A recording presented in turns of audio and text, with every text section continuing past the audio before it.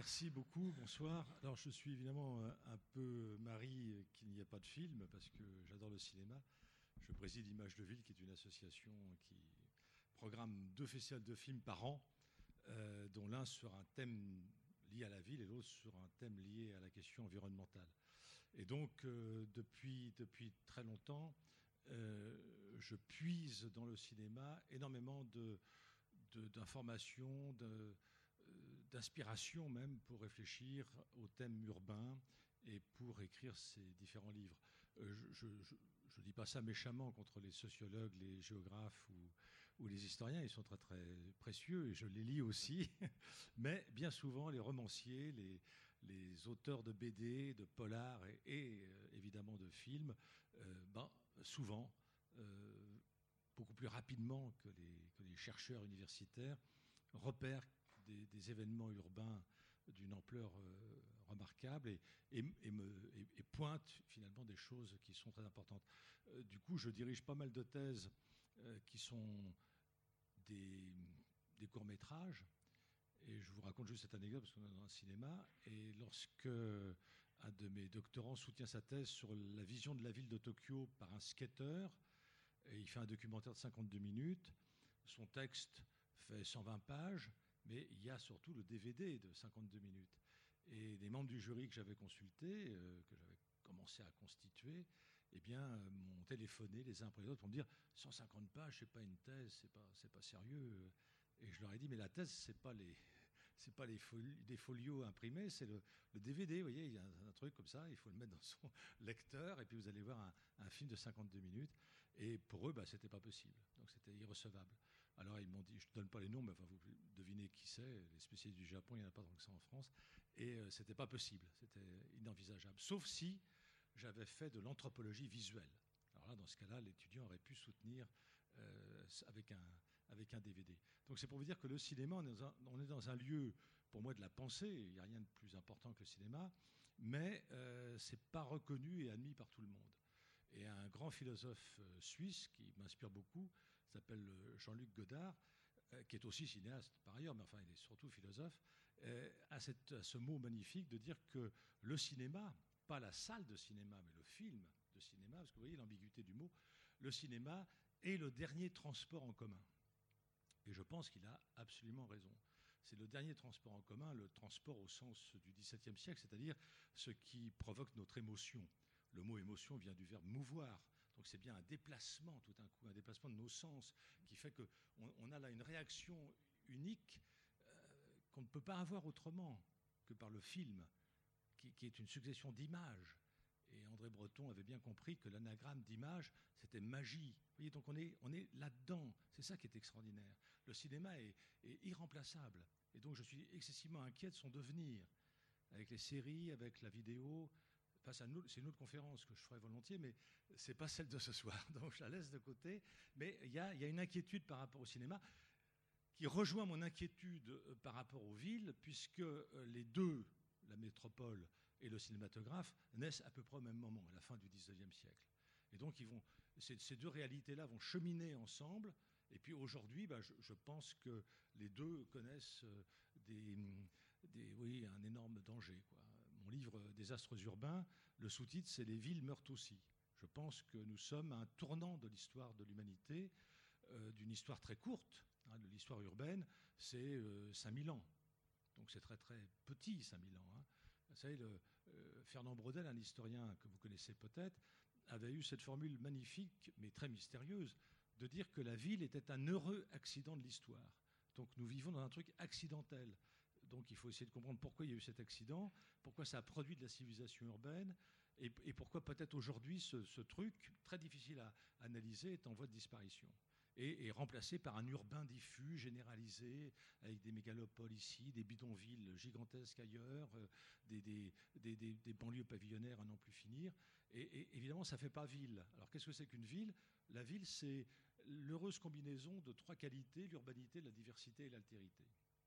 Et donc, si un de ces éléments disparaît, ou est amoindri, ou est subordonné aux 2 autres, eh bien, l'esprit de la ville ne fonctionne plus. Donc l'urbanité, c'est un terme qui n'existe pas en grec, qui existe en latin, c'est Cicéron qui va l'inventer, c'est la maîtrise de la langue. C'est-à-dire que c'est ça l'urbanité. Quelqu'un d'urbain, c'est quelqu'un qui parle très très bien sa langue, au point de vous servir d'interprète à vous qui venez d'ailleurs. L'étranger, c'est votre sujet du prochain coup. Bon. Ben, l'étranger, lui, il ne parle pas votre langue, mais c'est un humain quand même. Donc il faut le recevoir. Il y a des conditions d'hospitalité vis-à-vis de lui. Eh bien, celui qui parle très bien sa langue, qui est urbain, on le dit encore dans le vocabulaire, hein, quelqu'un d'urbain, c'est quelqu'un de généreux, d'attentif, de précautionneux, d'attentionné à votre égard. C'est quelqu'un qui est bien élevé, qui pratique toute une politesse. Donc c'est ça, l'urbain. Alors ce rapport à la langue est décisif, je vais y revenir par la suite. Et la diversité, c'est la diversité à tous les niveaux, en âge, en sexe, en culture, en activité économique. C'est la diversité. Plus on cultive la diversité, plus la ville a des chances d'exister. Mais si vous faites une ville que pour des gens riches, une gated community, ou si vous faites une ville que pour les pauvres, un bidonville, ça ne fait pas ville, parce que la ville, c'est la diversité. Donc c'est aussi la diversité des comportements sexuels, affectifs, culinaires, enfin tout ce que vous voulez. Donc la diversité n'a pas... on ne peut pas s'aborder la diversité. On ne peut pas être dans la monoculture, vous voyez, dans tous les sens du mot culture. Ça, c'est un appauvrissement général. Et puis le troisième élément, c'est l'altérité.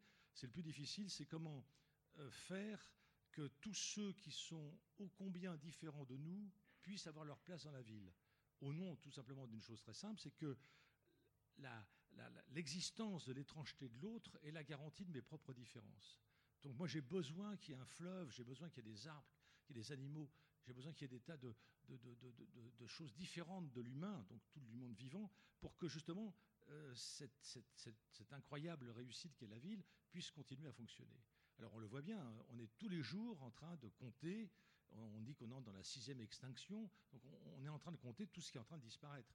Donc l'altérité, c'est-à-dire tout ce qui est inconnaissable, est quelque chose qui se réduit là en peau de chagrin.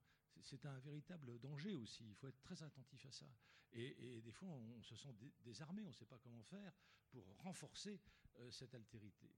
Alors il y a une altérité fondatrice, j'allais dire, de l'humanité, c'est l'altérité entre l'homme et la femme. C'est-à-dire que ce n'est pas simplement une différenciation biologique, c'est que jamais une femme ne sera ce qu'est le plaisir pour un homme et réciproquement. Par exemple, pour prendre que cet exemple-là, mais il y en a plein d'autres. Donc il y a là effectivement quelque chose qui est une sorte de point aveugle qui fait que cette différenciation est une richesse, bien sûr. Mais elle est une richesse jusqu'à un moment donné où une société patriarcale va se constituer, il y a très très longtemps, à l'époque du néolithique, pour contrôler, subordonner les femmes. Et depuis, ces femmes sont parfois, pas toujours, parce que c'est pas facile de se mettre en lutte et en combat. Et il faut déjà avoir une certaine conscience de l'enjeu d'une différence pour pouvoir se revendiquer quelque chose. Alors, il y a un auteur que j'aime beaucoup qui s'appelle Ivan Illich, que j'ai eu la chance de très très bien connaître, et qui a écrit un livre qui a été excessivement discuté par les féministes de son époque, s'appelle Le genre vernaculaire, où il distinguait le genre vernaculaire du sexe économique. Et il n'a pas été compris par la majorité des féministes de l'époque qui considéraient que ce livre était l'équivalent de Mein Kampf. Il faut dire que beaucoup de féministes n'allaient pas dans la dentelle, si je puis dire, à cette époque-là. Il y avait une espèce d'intransigeance dans le débat. Et donc, du coup, aujourd'hui, beaucoup de féministes qui avaient participé à ce débat sont revenus sur la position d'Ivan Illich, parce que effectivement, il faut relire ce texte, sortir du débat un peu passionné, pour se rendre compte à quel point il avait saisi quelque chose qui était très fort. Qu'est-ce qu'il disait ? Il disait que le genre vernaculaire, le fait qu'il y ait des parcours, des outils, des mots de la langue, des itinéraires dans la ville ou dans la campagne qui soient spécifiquement masculins et d'autres qui soient spécifiquement féminins, n'était pas la manifestation d'une subordination et d'un déséquilibre et d'une inégalité. C'était un constat tout simplement, peut-être même d'une possibilité d'enrichissement réciproque. Et que c'est le système capitaliste, en inventant le sexe économique, c'est-à-dire en inventant la parité homme-femme, en disant une femme peut travailler à l'usine comme un homme, elle peut être pilote d'avion comme un homme, évidemment en étant moins bien payé, ça vous le savez très bien, bon, pourquoi pas. Alors Illich ne trouvait pas ça bien, il trouvait que l'égalité homme-femme n'était pas ce qu'il fallait rechercher. Il fallait rechercher plutôt quelque chose qui était dans le respect des différences. Et donc, vous voyez, c'est un autre un autre monde, un autre univers mental. On est quand même, au fond de nous-mêmes, très habitués à l'égalité, d'une certaine façon, à la rechercher, cette égalité. On dit, c'est pas juste, la femme gagne moins, c'est pas juste. Bon, oui, mais alors, on va voir tout d'un coup que quand on va la payer un peu mieux, eh ben, on va féminiser totalement cet emploi. Donc du coup, il n'y aura plus d'hommes dans cette profession, parce que les hommes en confisqueront d'autres où ils seront mieux payés. Donc peut-être que, vous voyez, je pose une question philosophique excessivement difficile, hein, qui va peut-être provoquer des débats tout à l'heure, c'est que l'égalité n'est peut-être pas la meilleure entrée pour essayer d'imaginer une société juste, décente, digne. Peut-être qu'il nous faut penser justement des différenciations et que ce n'est pas grave si jamais une femme n'est pas pilote de Mirage et bombarde les ennemis. Mais il y en a qui vont dire, si, si, elle a le droit d'être une combattante, une militaire, et pourquoi c'est pas une femme finalement qui a lancé la bombe sur Hiroshima? Ben, je pense que c'est pas possible. Et c'est là où tout un courant féministe va dans le sens qui est le mien sur ce point. C'est qu'une femme ne pouvait pas produire la mort puisqu'elle produit la vie.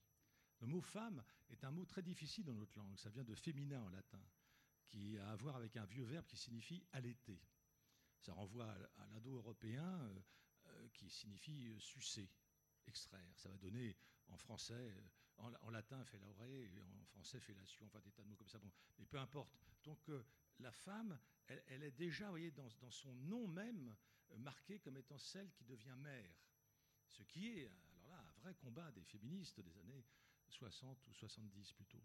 Donc, je vais revenir très rapidement à tous ces éléments-là, mais il faut les marquer parce que le sujet, en finir avec la ville sexiste, c'est pas facile du tout, vous allez voir, mais c'est un slogan, un mot d'ordre qui est tout contemporain. Donc il faut que je vous raconte un peu l'histoire de tous les balbutiements de cette réflexion-là. C'est-à-dire que ce n'est pas du tout un thème qui va de soi. Je publie dans les années 1994 un article dans Le Monde diplomatique où je dis que la ville dégenre. J'étais jeune à l'époque. J'ai été jeune, hein, je vous le signale quand même. Et donc j'étais jeune à l'époque et donc tout content d'avoir un article dans Le Monde diplomatique, j'étais tout content. Bon, je vais acheter Le Monde diplomatique, je sais bien que j'allais le recevoir par la poste, mais j'étais impatient de voir mon article. Et je prends mon article et je vois la ville dérange. Je me dis merde, ils n'ont rien compris, j'ai mis dégenre. Je téléphone, je dis je viens d'acheter Le Monde diplomatique, mais il y a une erreur. Il me dit non, on vous l'a corrigé. Donc, en 1994, le fait de dire que la ville dégenre, qui est un mot français, que je n'ai pas inventé, qui est dans le dictionnaire. Alors, il n'est pas dans le dictionnaire, le petit Larousse illustré en un volume, il est dans Larousse en 7 volumes. Bon. Et dans le Littré, dans le Robert, etc. Mais ça n'allait pas de soi. Donc, d'eux-mêmes, ils m'ont corrigé mon texte, croyant bien faire. Mais, alors, la ville dégenre, oui, la ville dérange aussi, peut-être, enfin, j'en sais rien, mais en tous les cas, moi, je voulais dire, c'était qu'il y avait une approche genrée de l'architecture, de la ville et du paysage. Et ça, c'est quelque chose qui n'est pas du tout dans nos manières de penser. J'ai été pendant quelques années, enfin 18 ans, le directeur de la revue Urbanisme, et donc j'ai fait un numéro entier sur le féminin, qui m'avait été soufflé du reste, enfin j'avais eu cette idée avec un autre homme qui vient de mourir, qui a été un homme que j'ai beaucoup aimé, qui s'appelle Paul Virilio.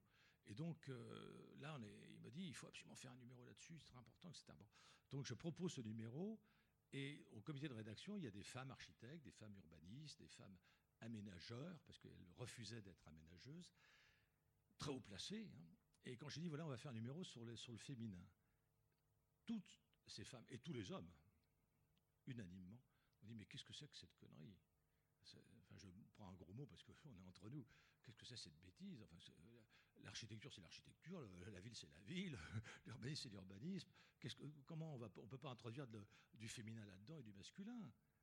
Alors, je fais le numéro avec des collaborateurs et des collaboratrices, surtout allemandes, québécoises et suédoises. Et donc, j'en avais pas trouvé en France qui travaillait sur cette problématique-là.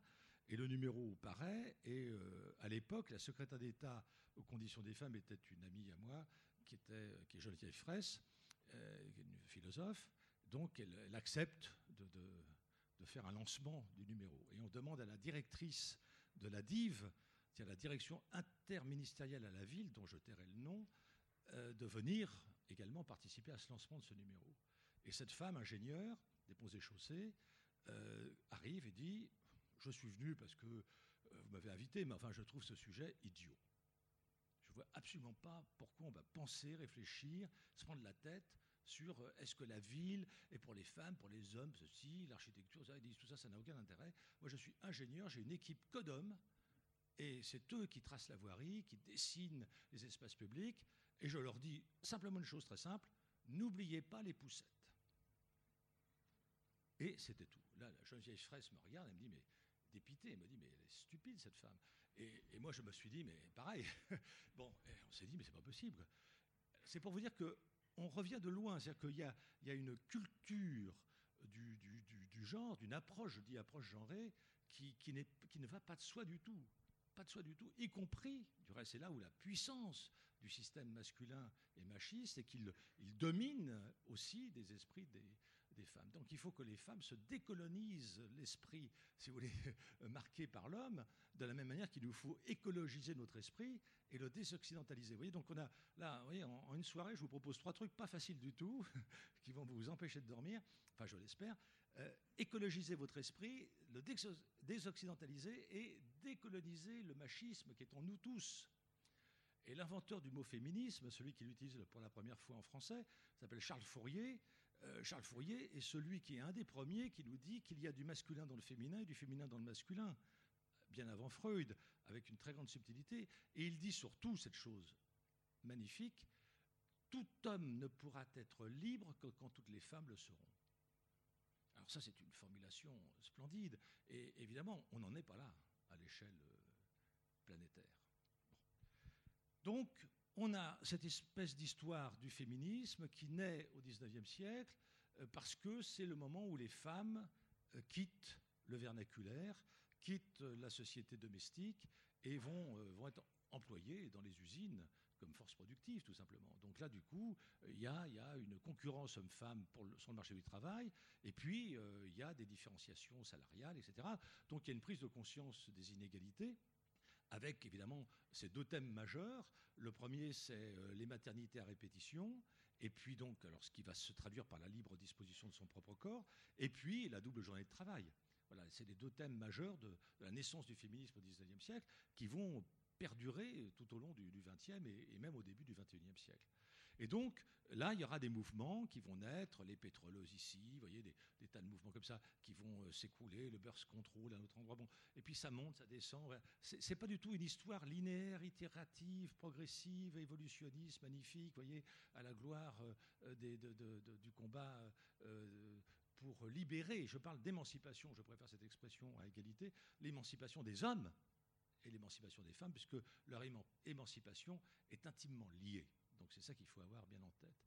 Et donc, le planning familial, puisqu'on est invité par le planning familial, c'était d'abord la maternité heureuse. C'est un mouvement qui naît sous cette appellation-là en 1956 et qui prendra le nom de planning familial sous influence britannique en 1960. Et puis qui va progressivement se libérer de la question simplement de la maternité et va toucher tous les aspects de la vie sociale et individuelle même des femmes à partir de la présidence de Simone If, qui était une femme absolument admirable, qui a eu beaucoup d'audace pour bouger un peu tout ça.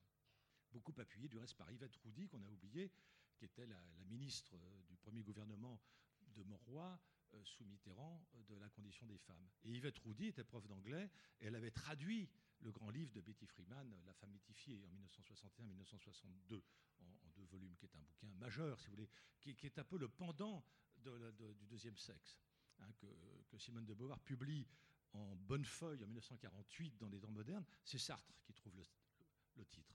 Elle cherchait un titre, elle n'avait pas de titre, et Sartre a eu ce coup de génie de dire le deuxième sexe. Et alors, on ne voyait pas trop ce que ça voulait dire d'une certaine manière, vous voyez. Mais il a fait date parce que tout d'un coup, c'était rattaché à une phrase majeure de ce livre que tout le monde connaît par cœur. On ne naît pas femme, on le devient. Et alors là, je ne parlerai pas d'Elisabeth Badinter, avec qui que je critique abondamment sur d'autres points de vue. Mais enfin bon, elle a été mentionnée tout à l'heure comme elle a très bien répondu au pape. Bon, tant mieux, enfin certainement, mais elle véhicule des idées excessivement discutables que beaucoup de féministes attaquent. Hein, donc on pourra peut-être en parler après. Voilà, c'est pour vous dire que le débat, il est partout. il est même à l'intérieur du féminisme. Alors, le livre de Simone de Beauvoir va être, et comme Laurent de Vimela, je vais mentionner Henri Lefebvre, qu'il connaît très bien. Henri Lefebvre écrit le tome 1 de la critique de la vie quotidienne en 1946, dans lequel il y a un chapitre sur les relations hommes-femmes. Et Simone de Beauvoir avoue, enfin plus tard, que ce chapitre l'a beaucoup influencé et lui a dit, mais là, il pointe un truc très très important. On n'a jamais, finalement, apprécié l'histoire d'une culture, fait une anthropologie d'un peuple à partir de l'homme et de la femme. Et donc, c'est un peu son ambition avec le deuxième sexe, qui est un livre, lisez-le, qui est absolument extraordinaire, parce qu'elle mobilise tous les savoirs. Enfin, c'est de son époque, évidemment. Il faudrait actualiser tout ça. Bon, les neurosciences n'existaient pas de la même manière, etc. Bon, mais n'empêche que c'est un travail excessivement documenté et absolument remarquable, qui, du coup, fait qu'après, on ne peut plus penser les sociétés de manière homogène uniquement par le discours des historiens qui sont tous des hommes à cette époque-là. Et donc, ils font une histoire masculine de leur propre peuple. Et donc, tout d'un coup, les femmes sont soit précieuses, ridicules, soit intrigantes. Vous voyez, c'est vite fait. Bon, donc, c'est pas ça, évidemment, l'histoire. L'histoire est jalonnée de femmes absolument admirables. Moi, j'ai eu la chance d'aller en Inde pendant une quinzaine d'années, travailler dans un bidonville, pratiquement chaque année. Et mes interlocutrices, je n'avais pas d'interlocuteurs, mes interlocutrices, c'était des femmes, que des femmes. Et je suis toujours absolument admiratif, tellement elles ont une ténacité dans des conditions de désespérance invraisemblables. Elles sont là. La résilience, c'est elle. Voyez, donc on ne peut pas dire le contraire tout d'un coup. Et puis alors tout d'un coup, il y a un mec, le Premier ministre du Maharashtra, qui vient décider de faire ceci ou cela. Voyez, il est conspué, honte à lui, il ne sait rien, il ne sera jamais rien, parce qu'il est omnubilé que par un système sexiste. Le mot sexiste est inventé sur le mot raciste. Exactement, à partir de 1875 en Angleterre. Donc là, je reviens un peu en arrière. Donc vous avez Simone de Beauvoir pour vous donner des références un peu hâtives. Et puis vous avez mai 68. Mais mai 68, c'est pas du tout un mouvement culturel féministe, pas du tout. C'est un mouvement culturel générationnel.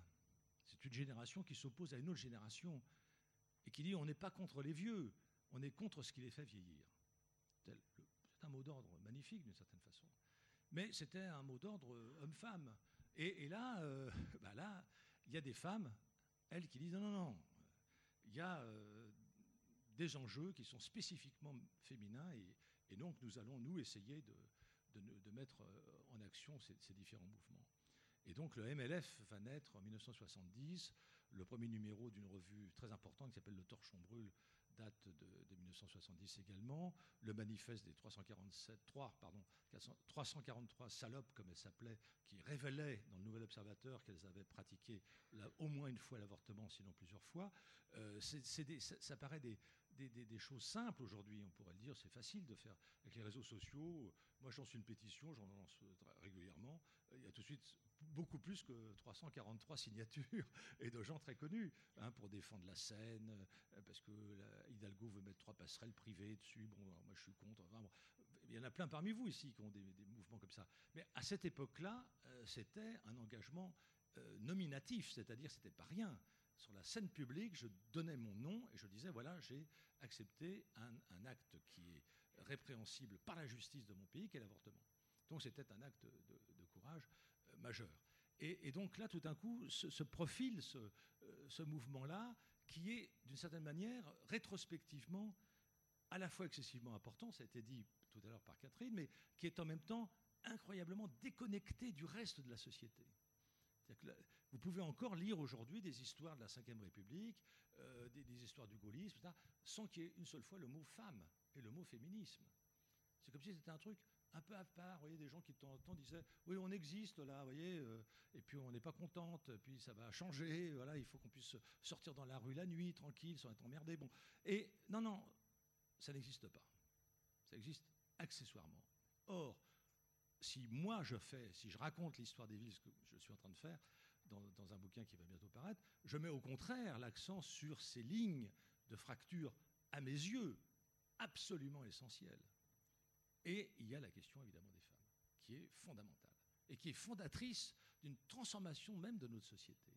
Alors là, je m'arrête quelques instants sur une figure, magnifique et très peu connue, qui est Françoise d'Aubonne, qui est une femme qui naît en 1920, qui meurt en 2005, qui a écrit plus d'une centaine de romans, aussi bien des polars que de la science-fiction, etc., et qui a inventé, vous allez voir, le mot sexocide, le mot phallocrate et le mot écoféminisme. Vous voyez, rien que pour ça, elle devrait avoir des rues à son nom. Mais les rues sont à 97% des noms de militaires, de conquérants colonialistes, de mecs. Il n'y a pas de femmes, très peu. Puis quand c'est des femmes, ce n'est pas forcément les plus intéressantes non plus. Vous voyez, je provoque ça à l'esprit, la polémique, parce qu'il y a aussi des femmes qui sont au service de l'autorité masculine. Non, non. Les femmes contestatrices, les femmes féministes, elles n'ont pas, ou très très peu, leur place au sens du nom d'une place, ou le nom d'une rue ou d'un boulevard. Donc Françoise d'Aubonne, elle a inventé au moins ces trois termes-là, et le terme écoféminisme est excessivement important, il sera repris en anglais et consacré dans des tas de bouquins par des écoféministes. C'est un courant de pensée aujourd'hui très important à l'échelle mondiale. En France, tout à fait secondarisé, à peine mentionné, et elle a perçu quelque chose sur lequel il nous faut encore travailler, parce que ses propos ne sont pas véritablement convaincants à 100%. Elle esquissait quelque chose. Elle expliquait qu'il y a une proximité entre le débat, le combat écologique et le combat féministe. Donc c'est pour ça qu'elle invente l'écoféminisme. Et elle a conscience de ça parce qu'elle est féministe, et en 1974, il y a un homme de 70 ans qui s'appelle René Dumont, à Grenoble, qui se présente aux élections contre Giscard d'Estaing. Et donc là, à ce moment-là, elle lit son livre, L'Utopie ou la mort, et elle dit, où il évoque la question du féminisme, évidemment, mais pas majoritairement, et donc elle le rencontre, elle est assez subjuguée par ce personnage, et son apport d'un point de vue critique environnemental lui plaît complètement, et elle va y ajouter le développement féministe, en disant qu'il y a des vieux mythes ancestraux de la terre-mère qui font que nous ne pouvons pas ignorer cette espèce de connivence, de complicité entre la maternité d'une part, la fécondité de la terre, la fertilité du sol et la présence des femmes. Oui, donc ça peut paraître de nos jours un peu naïf, si vous voulez, mais c'est quelque chose qui a été ensuite traité par des féministes américaines. J'en citerai qu'une qui est admirable, non traduite en français. C'est pour vous dire aussi à quel point, vous voyez, les grands textes ne sont pas traduits en français. Caroline Merchant, lisez-le, M-E-R-C-H-A-N-T, Merchant, si vous voulez.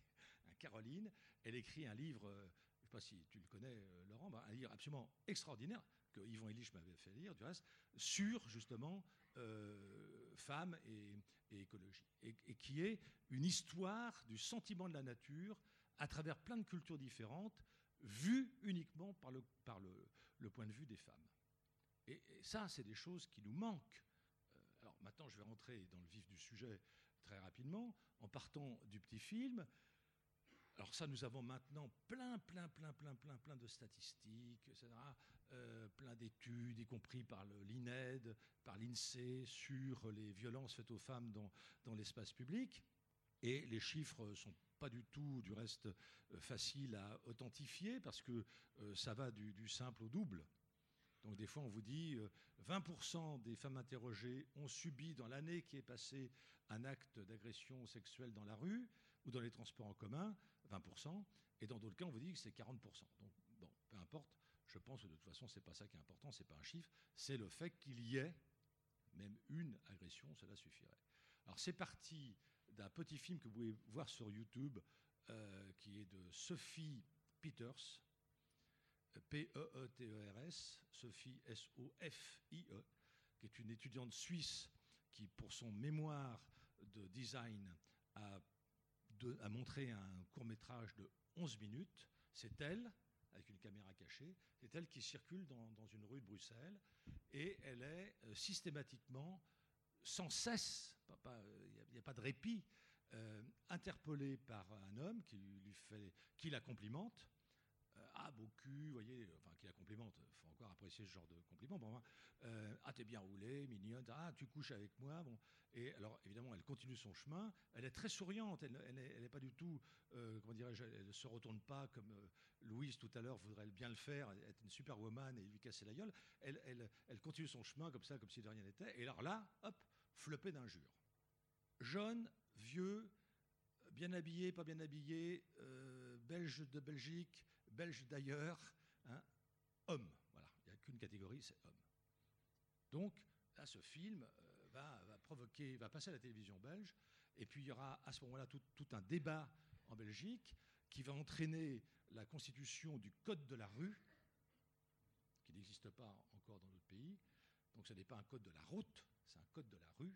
On revient à des notions fondamentales comme celles que je vous indiquais au tout début de mon exposé, à savoir l'urbanité, c'est-à-dire l'accueillance, c'est-à-dire le respect, c'est-à-dire la solidarité. Et ça ne va pas de soi, hein, évidemment. Bon. Et donc, une New-Yorkaise va faire la même chose 2 ans plus tard. Vous l'avez également sur Internet, sauf que là, ça dure 10 heures. Et vous avez un film de 10 heures. Alors là, ce n'est pas en caméra cachée. Elle marche devant, mais c'est 2 complices à elle qui filment discrètement. Et donc, elle va dans tous les quartiers de New York. New York, c'est très, très grand. Il y a 5 boroughs, comme vous savez. Et là, pareil. Noir, blanc, jeune, vieux, chinois, enfin tout ce que vous voulez. Hommes, voilà. Tous interpellent cette femme. Qui, à la différence de la Belge, qui était en jupe, en petit chemisier, là, l'américaine prend une tenue vestimentaire la plus neutre. La plus neutre.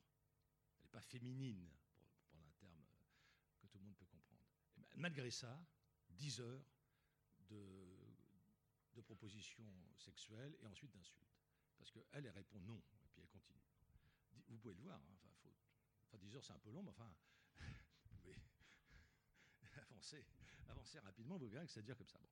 Donc, là, tout d'un coup, alors maintenant, on en a un 3e élément avec l'affaire Weinstein, c'est que dorénavant, on sait que c'est mondial. C'est-à-dire que les langues se délient, et donc, pour les professions, c'est toutes les professions où il y a du harcèlement, toutes les professions. Moi, je l'avais remarqué à l'université, qui est un monde... bon, bref, ne me lancez pas sur l'université, je suis d'une méchanceté redoutable. Mais bon, je l'avais constaté par les témoignages, etc., un peu partout, dans tous les milieux. Mais j'imaginais plutôt que c'était les pays industrialisés, les pays riches. Non, c'est tous les pays du monde. En ce moment, toutes les affaires sortent en Inde, par exemple. Je suis ça de près. C'est impressionnant. Hein. L'Inde est un pays de harcèlement. Alors, je l'avais deviné dans mon enquête sur les bidonvilles, où la plupart des femmes qui travaillaient au marché central m'avaient laissé entendre qu'elles étaient sans cesse harcelées par le patron, le premier vendeur, celui qui portait, qui avait la balance, le caissier, parce qu'il y a beaucoup d'une division du travail excessivement importante en Inde, et parce qu'on la savait seule avec des enfants. Donc c'était une proie facile.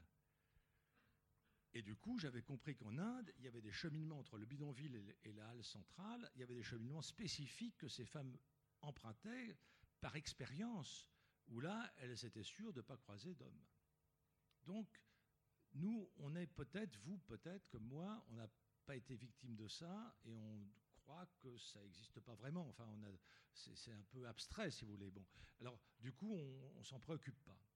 Donc j'ai commencé à regarder qui, parmi les architectes, les urbanistes, les paysagistes, introduisait cette dimension genrée. Alors en France, il n'y en a pas beaucoup. J'ai trouvé des propos assez intéressants sous la plume d'un urbaniste architecte que personne n'enseigne, donc vous n'avez jamais entendu parler de lui, il s'appelle Gaston Bardet. Gaston Bardet, non mais très peu, ou des gens d'un certain âge comme moi et d'autres. Bon. Gaston Bardet, c'est un homme qui a réalisé à côté de Rennes une petite ville qui s'appelle L'Heureux, qu'il faut aller voir. C'est un homme qui était l'anti-Le Corbusier. Donc là, c'était radical, il était contre. C'est pour ça qu'on n'en parle pas, parce qu'évidemment, l'enseignement, l'édition, tout ça a été entièrement corbusiéaisé, je ne sais pas comment on dit. Donc du coup, Gaston Bardet était considéré comme le méchant. Il ne pouvait plus enseigner en France. Il a été enseigné à la Cambre, et puis il a créé une école d'urbanisme en Belgique, où il a fait venir comme professeur une jeune femme française qui était journaliste, qui s'appelait Françoise Chouet. Après, on peut faire toutes ces ramifications, si vous voulez. C'est tout à fait passionnant. Donc lui, il a écrit dans plusieurs de ses livres, mais les gens ne le lisaient pas, que, je prends un vieux mot d'ordre, les femmes et les enfants d'abord. Voilà. Donc pour lui, la ville et toute architecture, c'est les femmes et les enfants d'abord. Moi, j'ai beaucoup travaillé sur les enfants dans la ville, et je bute forcément sur un seul nom en France, Gaston Bardet. Tous les autres sont contre-foot. Il faut une architecture standardisée, fonctionnelle, rationnelle. Il n'y a pas d'enfant. Le Corbusier n'a pas d'enfant lui-même, mais il s'en fout. Enfin, un enfant, alors si, des fois, il va mettre une école sur le toit de son immeuble, voilà, mais ça n'a pas de sens non plus. Enfin, c'est pas du tout argumenté. C'est presque par hasard. Et on va après l'encenser. Moi, j'ai entendu des tas de gens défendre le Corbusier en me disant « Ah, il est super génial, il met la cour de récréation au dernier étage. » Bon, je vois pas trop l'intérêt, mais en plus, c'est une cour de récréation moche, qui est entièrement minérale. On ne peut pas se pencher, on ne peut pas sauter. Enfin bon, il n'y a pas d'armes, on ne peut pas se cacher, il n'y a pas de buscade. Enfin, c'est pas une cour de récréation, c'est un parking, quoi. Un parking à enfants. Ça, c'est le Corbusier. Gaston Bardet, il est plutôt dans la subtilité organique, si vous voulez, c'est autre chose. Et puis on a des femmes. Alors les femmes paysagistes, c'est aux États-Unis à la fin du XIXe siècle. Il y en a une flopée, elles sont extraordinaires. Mais il n'y a aucun livre en français sur elles. On ne les connaît pas en France. On va vous parler de Downing, on va vous parler de Olmsted, par exemple, pour ceux encore qui connaissent un peu les premiers paysagistes américains du XIXe siècle, mais on ne vous dira pas tous les noms des femmes contemporaines à ces hommes, qui font un boulot admirable, souvent du reste en créant des écoles où il y a une pédagogie dite nouvelle, qui est plus que centenaire aujourd'hui. Bon. Donc, là aussi, vous voyez, il y a une mémoire des femmes à essayer de constituer. Elle n'existe pas. On peut trouver des bouquins, je les ai trouvés moi, mais enfin, il faut chercher, il faut aller aux États-Unis, il faut les acheter. C'est pas valorisé, si vous voulez, c'est pas enseigné. Bon, ensuite, en France et en Allemagne, en Italie, on peut faire l'historique, je l'ai fait, des premières femmes architectes. Bon, ça commence quand même en Angleterre au XVIIe siècle. C'est pas rien. En France, il faut attendre le XXe siècle pour qu'il y ait une femme diplômée aux Beaux-Arts. En Allemagne, c'est pareil, c'est au début du XXe siècle, mais très vite, elles occupent des postes de responsabilité en architecture. Et là, du coup, il y a même une approche féministe de l'architecture. C'est-à-dire que tout d'un coup, on se préoccupe du mobilier, de la cuisine, des chambres à coucher, de l'ambiance de la maison, des à-côtés de la maison, parce que tout d'un coup, évidemment, il faut qu'il y ait ce lien avec la nature, avec les plantations, avec la végétation. Et ça, évidemment, un homme, spontanément, à cette époque-là, ne réfléchissait pas en ces termes. Il faisait un bâtiment fonctionnel, sans grande originalité, et sans penser du tout, justement, à la végétation, c'est-à-dire à ce qui nous rappelle l'altérité, c'est-à-dire ce qui nous explique que nous appartenons à la nature, nous aussi. Je pense que le grand apport du féminisme, c'est de casser tous les dualismes. Casser le dualisme homme-femme, nature-culture, homme-animal. Mais il y en a encore beaucoup qui résonnent en ces termes dans notre société. C'est effrayant. Mais c'est comme ça, ils sont même au pouvoir. Au pouvoir, je veux dire, pas à l'Élysée, c'est pas ça que je veux dire, mais au pouvoir institutionnel, dans les universités, dans les laboratoires de recherche. Ce type de dualisme domine notre pensée. On ne dit pas que nous sommes des animaux comme les autres. On est des animaux comme les autres. Et si vous commencez à arriver à un débat public, ce qui m'est arrivé il y a quelque temps, mais j'avais heureusement, parce que ce n'est pas ma compétence, je ne suis pas un spécialiste des animaux, mais j'avais toutes mes références qui étaient là. Et donc j'ai pu parler quand même de l'intelligence animale, du langage animal, des émotions animales. C'est-à-dire que tout ce qu'on considère être spécifiquement humain, il y a des animaux qui le possèdent aussi. Et donc là, tout d'un coup, alors vous vous dites, on ne peut pas les tuer de la même manière qu'on fait aujourd'hui dans les abattoirs. On ne peut pas non plus les cuisiner comme on le fait, etc. Et là, tout d'un coup, ça oblige à une réflexion sur l'altérité, sur une dimension qu'on a totalement sous-estimée, parce qu'on a ce dualisme qui crée une étanchéité entre les humains d'un côté et le monde vivant de l'autre. Et si vous dites les humains appartiennent au monde vivant, là, vous entrez dans autre chose. Et c'est pareil pour nature-culture. Moi, j'ai un très bon ami que vous connaissez certainement, qui est Gilles Clément, qui est un jardinier, paysagiste, mais aussi botaniste et biologiste. Bon, eh bien, lui aussi, sans cesse, il essaie d'expliquer qu'il y a là une communauté, si vous voulez, au sens biologique du terme, une communauté biotique qui fait que l'humain et le vivant, ça avance ensemble. Ça avance ensemble. Et à l'intérieur de ça, il y a une différenciation homme-femme qui n'est pas celle de la femelle et du mâle, voyez, comme chez les animaux ou chez les plantes. Donc il nous faut ensuite culturaliser notre référence à l'humain, ce qui nécessite évidemment un gros travail. Alors je continue sur ces références. Il y a un sociologue français qui est méconnu, s'appelle Paul-Henri Chambardelot, et sa femme, Marie-Josée Chambardelot, qui vont travailler dans les années 60-70, précisément sur les femmes des grands ensembles, sur les femmes des quartiers populaires. Donc là, ils ont une entrée femme. C'était avant le féminisme, on est en 62, 63, 64, mais lorsque moi j'ai commencé mes études, bien après ces dates-là, en sociologie urbaine, c'est un nom qu'on ne m'avait jamais indiqué. Il y avait une espèce d'hégémonie, pardon, je cherchais mon mot, d'hégémonie du marxisme à l'époque, et donc c'était Henri Lefebvre quand on citait quelqu'un, ou des gens comme Le Schkin, enfin des gens comme ça après. Et il se trouve que, étant éditeur au même moment, je reçois un manuscrit de Paul-Henri Chambardelot, un manuel de sociologie urbaine que je trouve assez médiocre, et donc je lui refuse.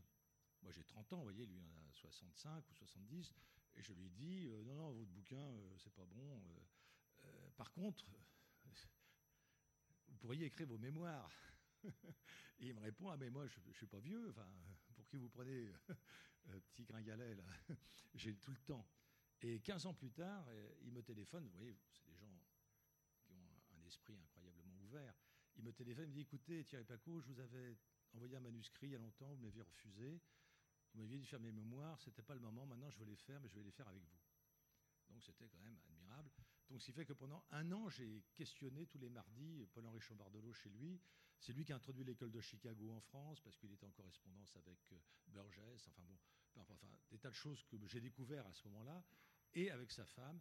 Et j'ai découvert que tous les deux, très tôt, très très tôt, ils avaient deux mots qui étaient essentiels. Le premier, c'était écologie.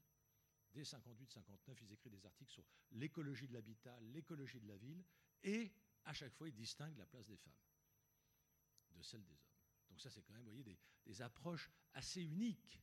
Mais comme ça n'a pas pris, ça n'a pas été enseigné, ou c'était décrié, ben ils n'ont pas fait, voilà, ils n'ont pas eu de disciples, ils n'ont pas entraîné des thèses, enfin des choses comme ça qui font qu'à un moment donné, un sociologue contrôle un champ, pour prendre le vocabulaire de Pierre Bourdieu, hein, et ensuite, ben, on fait son affaire. Donc, Marie-Josée Chambardelot, qui a épousé Paul-Henri, elle est beaucoup plus jeune que lui, elle a une histoire particulière qui explique aussi pourquoi elle est très sensible à la question des enfants et des femmes.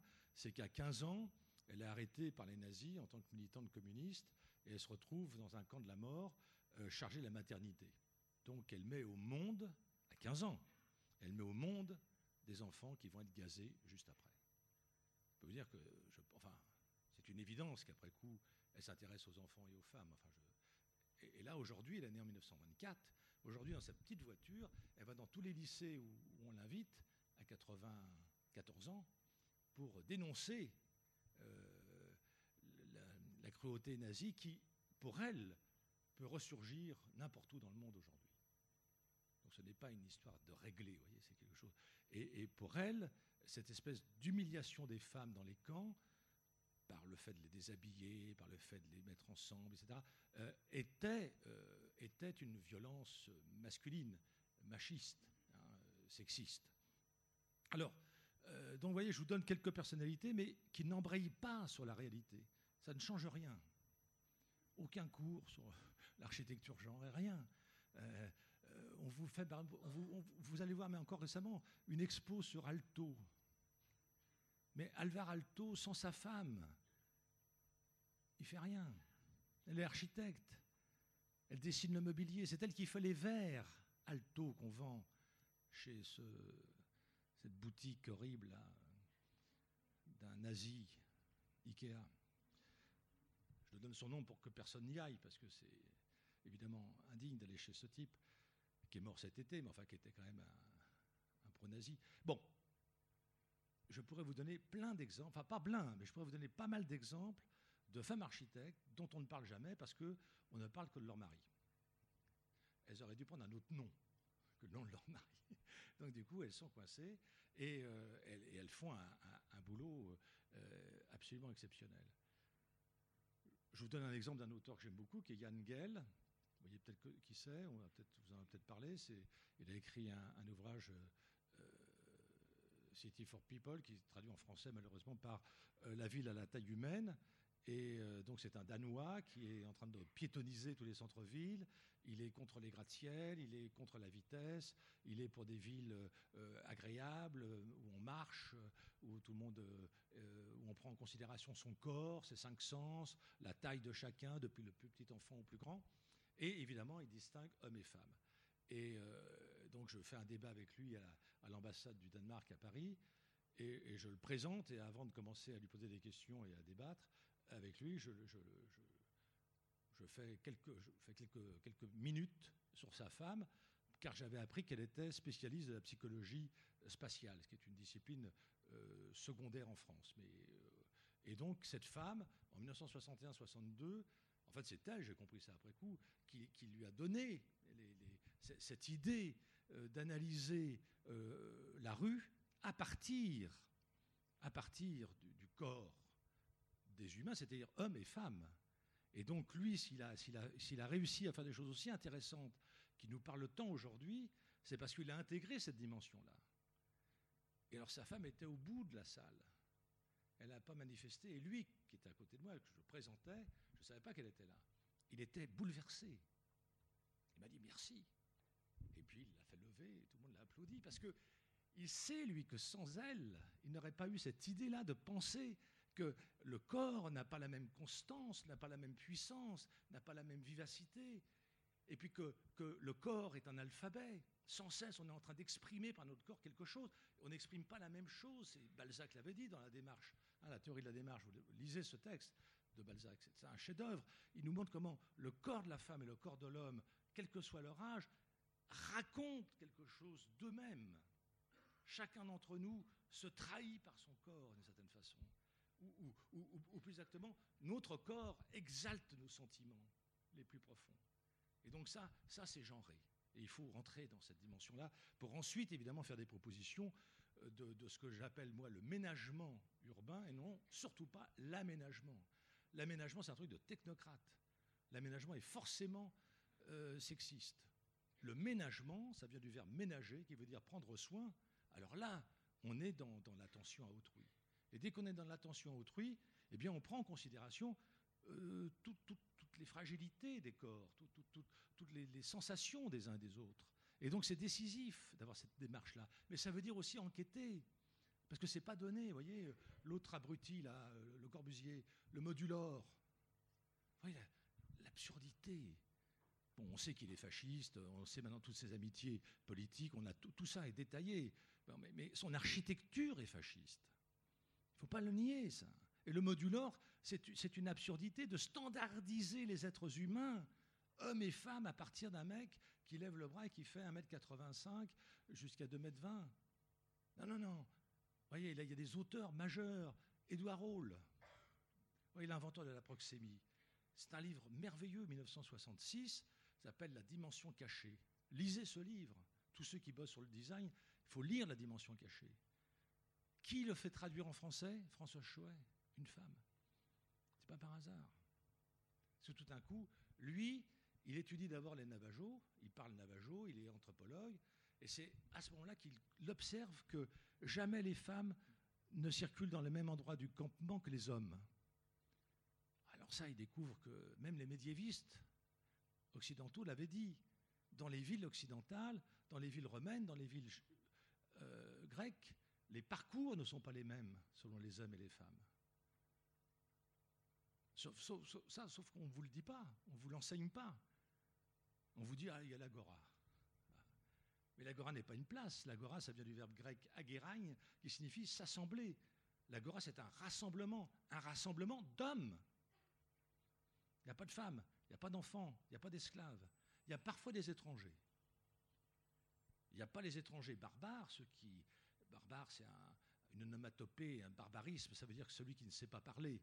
On ne comprend rien à ce qu'il raconte, il ne connaît pas le grec. Mais les métèques, oui. Métèque en grec, c'est celui qui habite avec.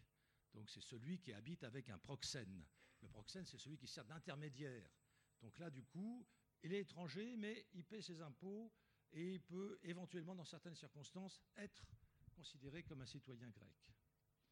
Relisez les lois de Platon, le statut des étrangers est excessivement détaillé. Donc ce n'est pas... Platon arriverait aujourd'hui à Calais, il serait sidéré de la manière dont on traite les gens qui viennent chez nous. Il serait scandalisé. J'ai écrit un texte là-dessus pour le Pérou, vous voyez, de Sébastien Thierry. Je mets « Soyons platoniciens ». Pas pour tout, hein. Mais pour ça, oui, parce qu'il est dans l'accueil. Alors, il faut réhabiliter un vieux terme français qui est l'accueillance. Il est dans l'accueil, c'est-à-dire qu'il faut que l'espace public soit celui de tous, d'où que vous veniez. Et l'espace public, ce n'est pas le contraire de l'espace privé.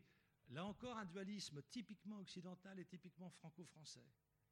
Dès qu'on dit privé, on pense public, et dès qu'on pense public, on pense privé. C'est absurde, ça n'a strictement rien à voir.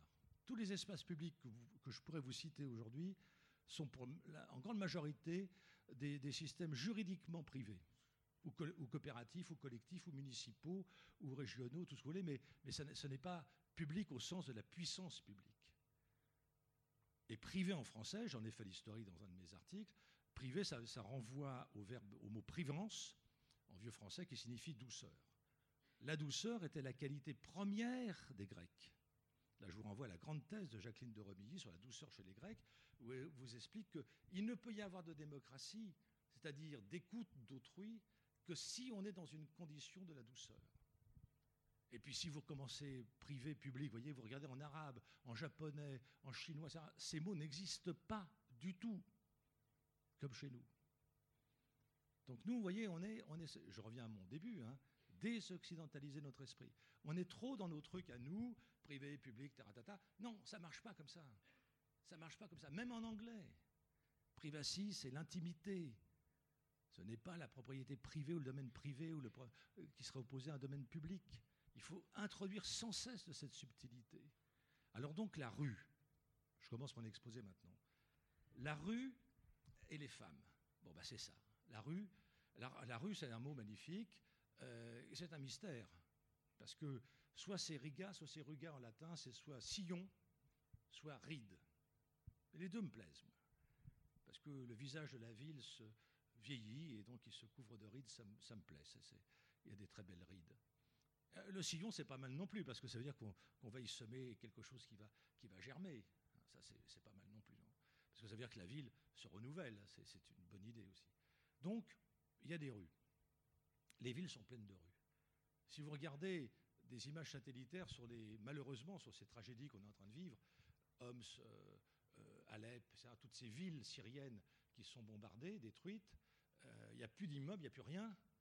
Le seul truc qui reste, c'était pareil pour Nagasaki, Hiroshima, c'est le réseau viaire, c'est la voirie.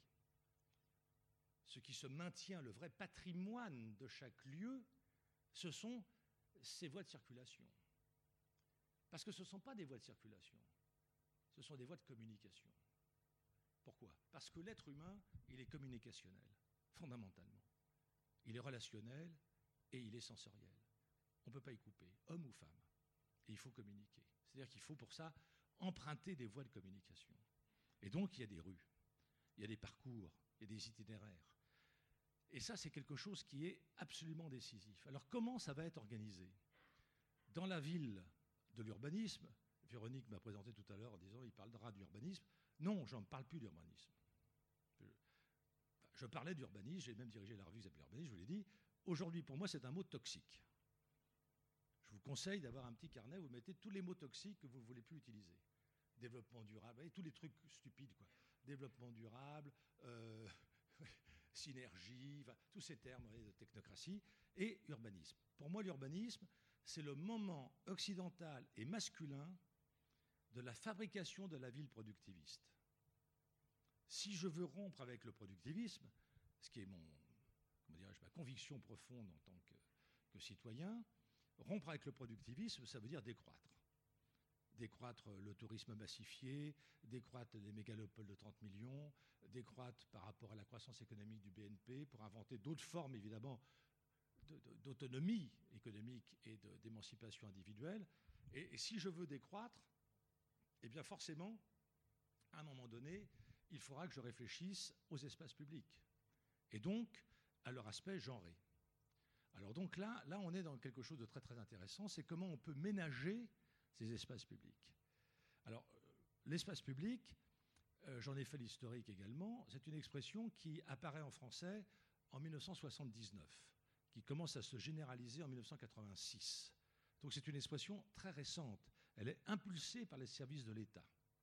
Aujourd'hui, en 2018, je ne peux pas croiser un architecte, un urbaniste, un paysagiste, un étudiant, un élu qui ne me mentionne pas 50 fois en 3 secondes espace public. Ça devient une sorte de mantra, si vous voulez. Espace public, espace public, espace public. Et tout est espace public. La plage est espace public, la galerie commerciale est espace public, l'avenue est espace public, le parvis est espace public, les parcs et jardins sont espace public. Donc ça ne veut plus rien dire. Donc ça devient un mot toxique. C'est pour ça que je propose à la place lieux urbains. L'espace public, alors il faut savoir aussi que dans notre langue française, le mot espace vient du latin spatium, le mot spatium vient du grec kora, et ça veut dire, alors en grec c'est très compliqué, ça a au moins 4 sens, on ne connaît pas son genre grammatical, on ne sait pas si c'est une ou un kora, mais la kora c'est un village, un mot, et puis à un moment donné ça va désigner l'espace entendu comme intervalle dans la géométrie grecque naissante et dans la musique grecque naissante. Et c'est le sens du mot spatium, c'est-à-dire intervalle. Intervalle dans la musique et dans la géométrie. En français, le mot espace signifie intervalle. Aujourd'hui encore, on vous demande un article de 6000 signes espaces compris. C'est bien un intervalle. François Choët a étudié tous les grands traités d'architecture depuis Vitruve jusqu'à Viollet-le-Duc. Dans ces grands traités d'architecture, Blondel, tout, vous les logiez, etc., vous n'avez jamais le mot espace. Les architectes ne parlent jamais du mot espace, ils ne l'utilisent pas. Ils parlent de lieu. Topos, locus, c'est tout. Donc le mot espace, il arrive dans la langue des architectes au milieu des années 60, 1960. Il va être relayé par les sociologues et les géographes. Ils vont inventer la revue L'Espace géographique, la revue Espace-temps, la revue Espace et Société, etc. Et dorénavant, tout devient espace. Espace publicitaire, espace communicationnel, même une bagnole s'appelle espace. Donc c'est aussi un mot toxique, je ne l'utilise plus le mot espace, parce qu'il ne veut plus rien dire puisqu'il veut tout dire. Il nous faut revenir donc au sens du mot lieu, qui est excessivement important. Et c'est là où il faudra genrer notre approche du lieu. Je vais y arriver progressivement. Alors maintenant, espace public. Je vous ai dit, c'est un mot qui apparaît, porté par l'État. Et ça résulte d'une mauvaise traduction du livre de Jürgen Habermas.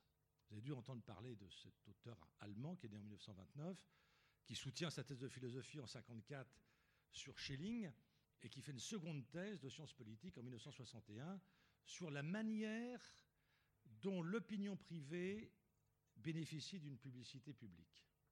Pour le dire autrement, comment une idée personnelle à moi, mon idée, comme ça, dans mon coin, va être amplifiée et toucher d'autres gens. Donc c'est une question de publicité. Il l'utilise en allemand, il n'y a pas espace public, c'est le mot publicité de l'opinion privée. Et il explique que pour la bourgeoisie occidentale, cette publicité de l'opinion privée va bénéficier de 3 dispositifs. Le café, le salon, le journal. Les 3 naissent à la fin du XVIIe siècle. Et les 3 meurent pour la presse vers 1830, pour le café vers 1850, et pour les salons, les derniers salons aristocratiques seront dépeints par Proust et Cocteau dans les années 1918-1919. Donc c'est ça pour lui l'espace public. Vous voyez, on a traduit ça par espace public en français. C'est-à-dire que ce n'est pas un espace, c'est 3 dispositifs très spécifiques où on va pouvoir exprimer une opinion privée qui va être amplifié, qui va circuler par le journal, par le café, par le salon, auprès d'autres gens. Aujourd'hui, on n'est plus du tout dans cette configuration communicationnelle, évidemment. Donc, le mot espace public ne peut pas être simplement la voirie. Vous voyez, les parcs et jardins, non, revenons aux termes qui existaient. Le réseau viaire, la voirie et la vicinité. Voilà un terme essentiel. La vicinité, c'est un des mots majeurs du vocabulaire de Lucien Crawl, que vous connaissez peut-être, qui est un architecte. Avec Patrick Boucher, on avait fait une expo sur lui à Nantes, au lieu unique, il y a quelques années. Et j'avais écrit le catalogue sur Simone. J'avais rajouté Simone, évidemment. Simone et Lucien Crawl. Parce que Simone, sans Simone, Lucien ne serait pas ce qu'il est. Bon, bref. Donc, c'était majeur, c'est elle la paysagiste du couple, hein, de l'architecte. Et il n'y a pas de maison, il n'y a pas d'appartement sans jardin. Le jardin est la politesse de la maison. Il ne faut jamais oublier ça. Et donc, s'il n'y a pas de jardin, eh ben, il manquera quelque chose. Voilà. Je m'arrête ou... Mais je peux continuer. Je voulais rentrer dans le détail, si vous voulez. Voilà, j'avais noté plein de choses. Parce qu'évidemment, ça reste abstrait, ce que je raconte. Est-ce qu'il faut des bancs? Est-ce qu'il faut un mobilier urbain? Vous voyez? Alors, toutes ces choses-là sont inventées par l'urbanisme masculin. Donc, rompre avec cet urbanisme masculin voudrait dire rompre avec aussi tout ce système-là. Par exemple, je vous donne juste cet exemple-là qui me travaille depuis quelque temps, mais je n'ai pas d'éléments comparatifs. Je pense que dans une ville non sexiste, il n'y aurait plus d'interdiction. Interdiction de se garer, interdiction d'emprunter cette rue, interdiction de se... Vous voyez, la ville, la signalétique, interdiction de tourner à droite, tout ça dans une ville non sexiste, il n'y aurait plus de signalisation. Il n'y aurait plus de feu tricolore. Je pense que tout ça, ça relève d'une ville d'hommes, d'une ville de la virilité, d'une ville de la violence physique autoritaire de l'homme. Donc une ville non sexiste, elle abandonnerait tout ça. J'en suis profondément convaincu. Et j'ai hâte que ça arrive. Parce que je ne supporte pas les sens interdits. On va peut-être, merci Thierry, et on va peut-être passer aux questions. Claudine, est-ce que tu veux questionner Laurent, puisque vous aviez, peut-être revenir sur notre thématique, en finir avec la ville sexiste. Donc je vais t'amener un micro. Moi, je voulais revenir peut-être sur... Je voulais faire un clin d'œil, puis revenir sur quelque chose d'un peu très concret, sur les urinoirs. C'est un vaste sujet, les urinoirs en ville. À quel endroit dans une ville on fait pipi, selon qu'on soit un garçon, selon qu'on soit une fille? Vaste sujet. Sachant que les filles, elles font en plus de faire pipi, elles ont des règles parfois, donc je veux dire, c'est aussi plus compliqué la ville pour elles. Et récemment, alors en plus sur Nantes c'est intéressant parce qu'on vient d'avoir, il y a eu un article sur Ouest France il n'y a pas très longtemps, un nouveau concept qui s'appelle les uritrottoirs, qui sont les choses écolos. Et on en a un, j'en ai vu au moins un, mais il y en a peut-être d'autres ailleurs sur Nantes, hein, si ça intéresse, vous irez voir, qui est derrière, il y a l'église Saint-Nicolas, il y a la place derrière, je ne sais pas comment ça s'appelle, peut-être ça s'appelle la place Saint-Nicolas, enfin bon. Voilà, donc voilà, on a un uritrottoir. Et j'ai vu un article récemment qui est paru dans le blog de Christine Delphi. Donc Christine Delphi, qui est une vieille féministe, qui est directrice de la revue Nouvelle Question Féministe. Je vous engage à aller voir, elle a un blog très intéressant, et qui reprenait un article d'un groupe féministe qui s'appelle Les Effrontés. Alors qui sont sur Paris, Rouen, Nantes, donc vous les retrouvez aussi sur Facebook, sur tout ça. Et elle parlait de ces uritrottoirs écolos, là, et donc elle posait la question, parce qu'en fait, ces uritrottoirs sont bien créés pour lutter contre les comportements inciviques des hommes, qui font pipi contre les murs, contre les immeubles, etc., etc. Donc les villes, moi j'ai longtemps travaillé à Nantes Métropole et à Villeneuve, donc les collectivités cherchent toujours des moyens pour dissuader, faire attention, etc. Donc on crée ce qui s'appelle des uritrottoirs, qui serait un truc écolo en plus, donc on fait pipi, mais en plus on fait des choses écolo. Sauf que ça, c'est une réponse pour les hommes, c'est-à-dire quand les hommes sont incivils, on leur apporte des réponses, mais on ne s'occupe pas du tout des femmes, mais ce qui est globalement la question de l'espace public. On ne s'occupe que de ce qui est visible et qui gêne l'espace public. Comme les femmes ne gênent pas sur l'espace public, on s'en occupe rarement. Et elles font le parallèle, dans le même article, c'est des articles d'août, hein, donc c'est tout récent, hein. Elles font parallèle avec des femmes qui allaitaient en public.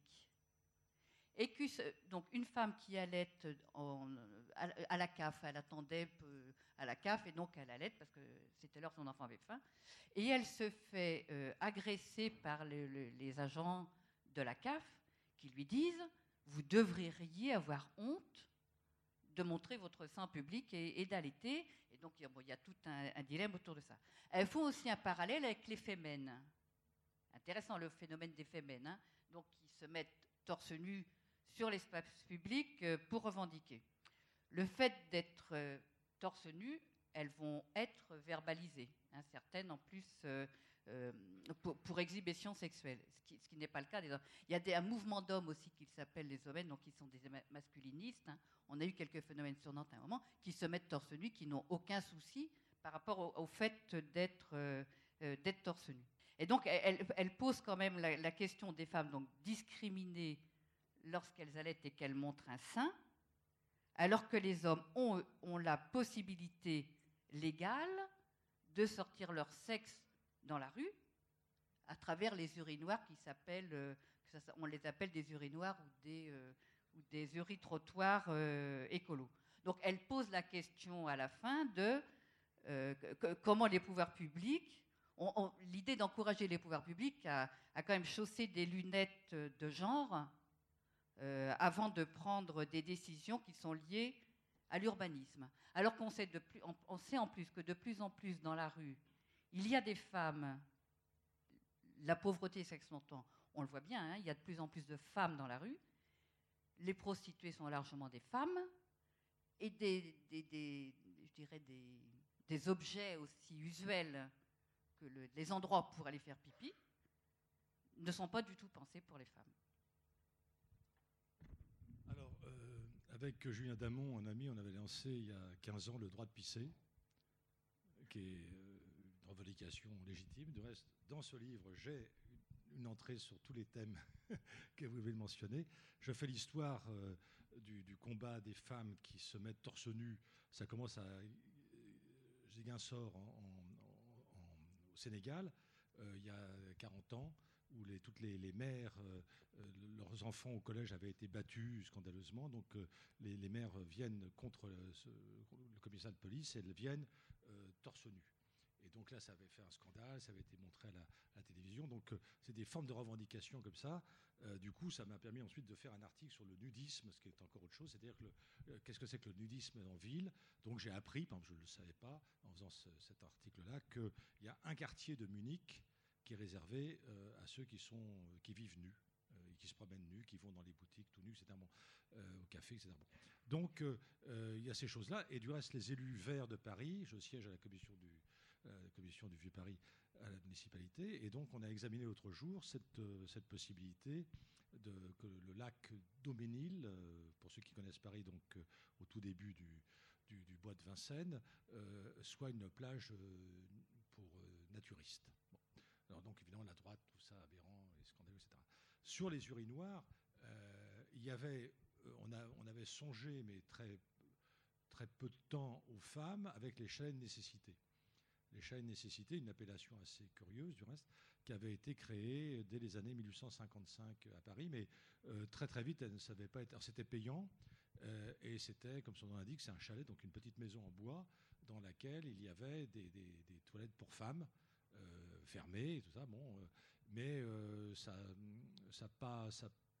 la concession n'a pas été renouvelée, et donc il n'y avait que les urinoirs pour hommes, et comme vous le dites très bien, quand il n'y en a pas, ils pissent dehors, enfin c'est une évidence. Bon.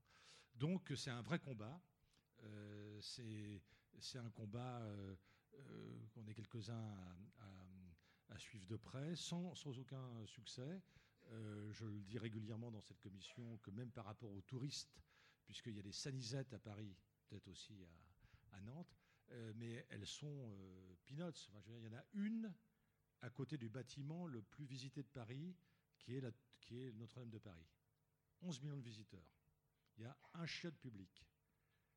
Quand je passe à n'importe quel jour, n'importe quelle heure, 150 Coréens, Coréennes, Japonais, Japonaises, Allemands, enfin tous les pays du monde, ils attendent sagement pour aller faire leurs besoins dans un toilette. Alors par contre, ils ont mis des urinoirs qui sont rouges en plus à Paris. Donc ils sont couleur là, discret. Ah, c'est aussi, ah non, c'est rouge aussi, bon d'accord. Voilà, ça doit être les mêmes, alors le même fabricant. Bon, évidemment, c'est pas du tout ce qu'il faut faire. Alors, comment on fait en Hollande, aux États-Unis ou au Canada, ou au Québec, où il y a des bonnes résolutions? Eh bien, il y a des cafés ou des boutiques qui sont partenaires de la municipalité pour ouvrir leurs toilettes gratuitement aux passants et aux passantes. Et donc, il y a un badge ou un label, je ne sais pas quoi, qui indique ici, vous pouvez aller aux toilettes sans consommer, sans rien.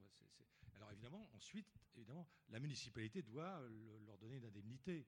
Mais c'est une très bonne initiative. Il faudrait multiplier ça, ce serait très très bien. De la même manière, je ne l'ai pas dit tout à l'heure, mais les féministes françaises qui voulaient conquérir simplement avoir le droit de se promener, de faire la fête la nuit sans être embêtées par des mecs, eh bien, au Canada, depuis très très longtemps, 30 ans, vous avez une compagnie de taxi qui vous raccompagne les femmes chez elles et attendent, ne repartent pas tout de suite, attendent devant l'immeuble que la lumière de la cage d'escalier s'allume et que la porte se ferme après avoir donné son code. Et là, le chauffeur de taxi, il s'en va. Donc, vous voyez, c'est une sorte de sécurisation banale, vous voyez, toute simple. Et ça, on pourrait le généraliser partout, dans toutes les villes du monde et dans toutes les compagnies de taxi. Ben non, là, il a fallu qu'une compagnie prenne cette initiative et le réalise. Alors maintenant, c'est généralisé en Suède, en Norvège, au Danemark, en Hollande, mais pas en France, enfin, pas du tout. Alors maintenant, pour l'allaitement, je ne vais pas polémiquer, mais Elisabeth Badinter est contre l'allaitement. Mais c'est vrai qu'elle fait la publicité du groupe Nestlé. Donc... Juste un rebond, Thierry, sur cette question de la sécurité, de la sécurisation. J'ai souvenir, il y a un peu plus de 20 ans, au Québec, où la question était abordée. En institut d'urbanisme, un cours était donné sur aménagement et rapport de genre, avec une vision parfois assez instrumentale et spatialiste. C'est-à-dire que le problème, c'était de dire, vu les risques qu'on peut trouver sur l'espace public, il faut que cet espace public soit constamment éclairé, sans cachette possible, et le développement d'une vision qui était un peu homogénéisante, l'espace public glissant, sans aspérité, où rien ne peut surgir, alors que ce que tu suggères là avec ces exemples nord-européens, c'est que bien sûr que c'est une question, mais on ne la délègue pas à l'espace qui va régler les problèmes, mais à des enjeux de civilité et de politique publique sûrement. Peut-être je voulais revenir ou t'entendre sur deux choses. Est-ce que finalement dans les métropoles, il n'y a pas aussi des phénomènes intéressants à observer qui seraient de l'ordre de l'hyperdiversification? C'est-à-dire qu'il y a de la diversité de genre, des diversités de classes, mais il y a aussi peut-être de plus en plus des diversités de parcours, etc., et qui font que les métropoles ne sont pas que standardisation, homogénéisation, etc. Donc ça, j'aimerais t'entendre là-dessus. Et puis autrement, sur ces moments intéressants aujourd'hui de contradiction entre normes. Alors on en a parlé justement là avec les uri-trottoirs, entre le pseudo-développement durable d'un côté et puis la possibilité de se soulager pour les hommes dans certains endroits. C'est notamment cette question de l'éclairage ou cette question de se situer dans l'espace public aujourd'hui, dans ces problèmes de est-ce que le féminisme peut être un aiguillon pour soulever des problèmes qui dépassent en fait le féminisme? Oui, je suis convaincu que la ville, pour les personnes vieillissantes, la ville pour les enfants, la ville pour les femmes, la ville pour les personnes qu'on appelait auparavant handicapées. Il ne faut plus dire ça maintenant, je n'ai plus le terme en tête. Donc, voilà, mobilité réduite. Bon, eh bien, c'est une ville qui est pour tous. C'est une évidence que ça peut qu'améliorer le confort urbain pour tout le monde. Alors, effectivement, l'éclairage, on a aussi beaucoup d'idées reçues. Par exemple, celui qui a inventé la notion de concepteur lumière, qui s'appelle Roger Narboni, a eu un financement il y a une vingtaine d'années sur justement l'éclairage public et les femmes. et la sécurisation des espaces publics pour les femmes. Alors, ils avaient décidé d'éclairer une rue que sur le trottoir de droite. Et ils ont observé cette rue, donc qui était éclairée que d'un côté, pendant plusieurs jours et à plusieurs heures de la nuit. Et ils se sont aperçus que toutes les femmes empruntaient le trottoir à l'ombre, enfin sans lumière, afin de pouvoir mieux voir le danger sur l'autre trottoir. Et puis ensuite, il a été enquêté auprès des commissariats de police de Paris, et il a appris, ce qu'il ne savait pas, qui allait à l'encontre de ce qu'il pensait, c'est que 98% à l'époque des viols se faisaient dans les lieux les plus éclairés.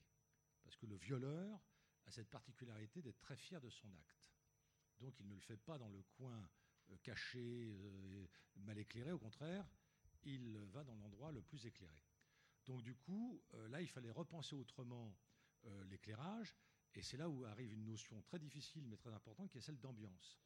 Trop éclairé insécurise, pas assez insécurise. Donc il faut trouver des formes d'éclairage doux. C'est là où on a inventé d'abord à Lyon, et ensuite, je raconte tout ça dans l'article Lumière, ensuite dans d'autres villes de France, un éclairage qui s'allume au fur et à mesure où on avance. Ici, c'est voilà, plus j'avance, plus ça s'éclaire. Et quand je me retourne, ça s'éteint. C'est-à-dire que je suis le point lumineux. Donc moi, je vois clair, je vois où je marche. Mais donc ça fait des économies d'énergie d'une part, et d'autre part, ça donne une ambiance différente qui tranquillise absolument tous les gens.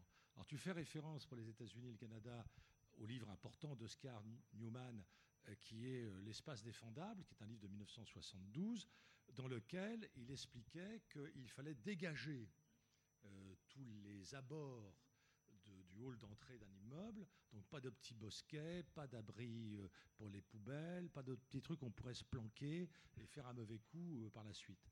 Alors c'était une observation assez banale et finalement assez juste, mais le traitement allait à l'encontre. C'est-à-dire que du coup, maintenant on le sait, alors par Yann Guel, mais aussi par Nicolas Soulier dans son ouvrage La reconquête des rues, on sait au contraire qu'il faut végétaliser. C'est-à-dire que la végétalisation est aussi un élément, un facteur de détente, comment dirais-je, de mieux-être des passantes et des passants.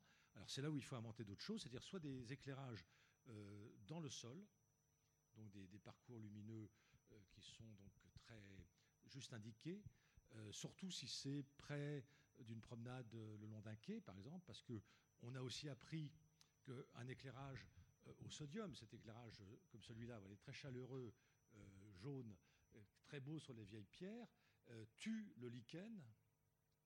Mais le lichen, c'est un aliment pour les insectes, qui sont des aliments pour les oiseaux. Donc la biodiversité est attaquée par ce type de lumière. Donc maintenant, on ne le fait plus, enfin de moins en moins.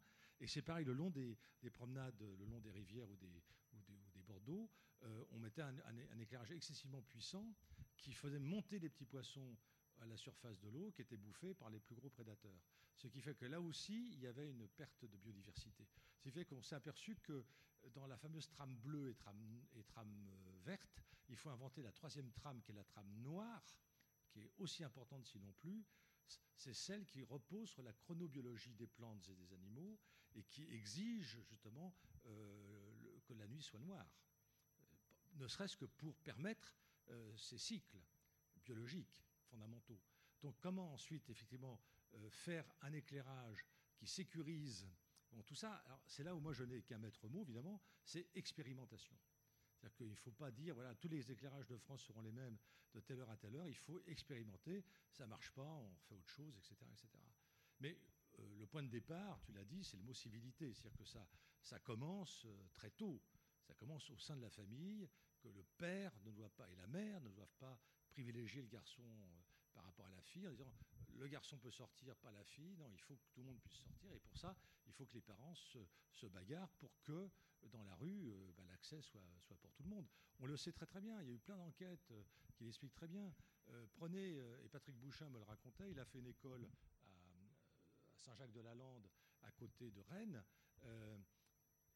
Voilà, il est parti du principe que si la cour de récréation est rectangulaire, c'est un terrain de foot. Si c'est un terrain de foot, c'est pour que les garçons les plus grands. Les petites filles sont exclues, les petits petits garçons sont exclus. Donc rien que pour ça, il ne fait jamais de cours de récréation rectangulaire et minéral. Il fait des petits parcours avec des petits bosquets, des petites cabanes, on monte sur le toit, on descend, tout ça. Bon. Et alors évidemment, l'inspection d'académie, le rectorat, les parents d'élèves, le corps enseignant, le maire, ils sont contre ça. Sauf un ou deux. Alors s'il y en a un ou deux, ben, il faut y aller. Et puis c'est par l'expérimentation, et après on voit que ça marche tellement bien. Alors pour les chiottes, c'est la même chose.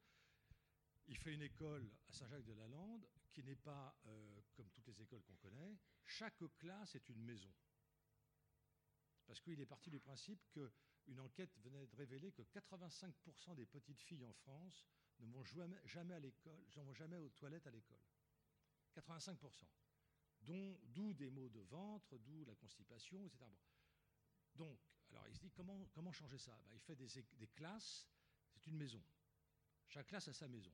Dans la maison, il y a une pièce qui n'est pas rectangulaire, où on va faire les activités scolaires.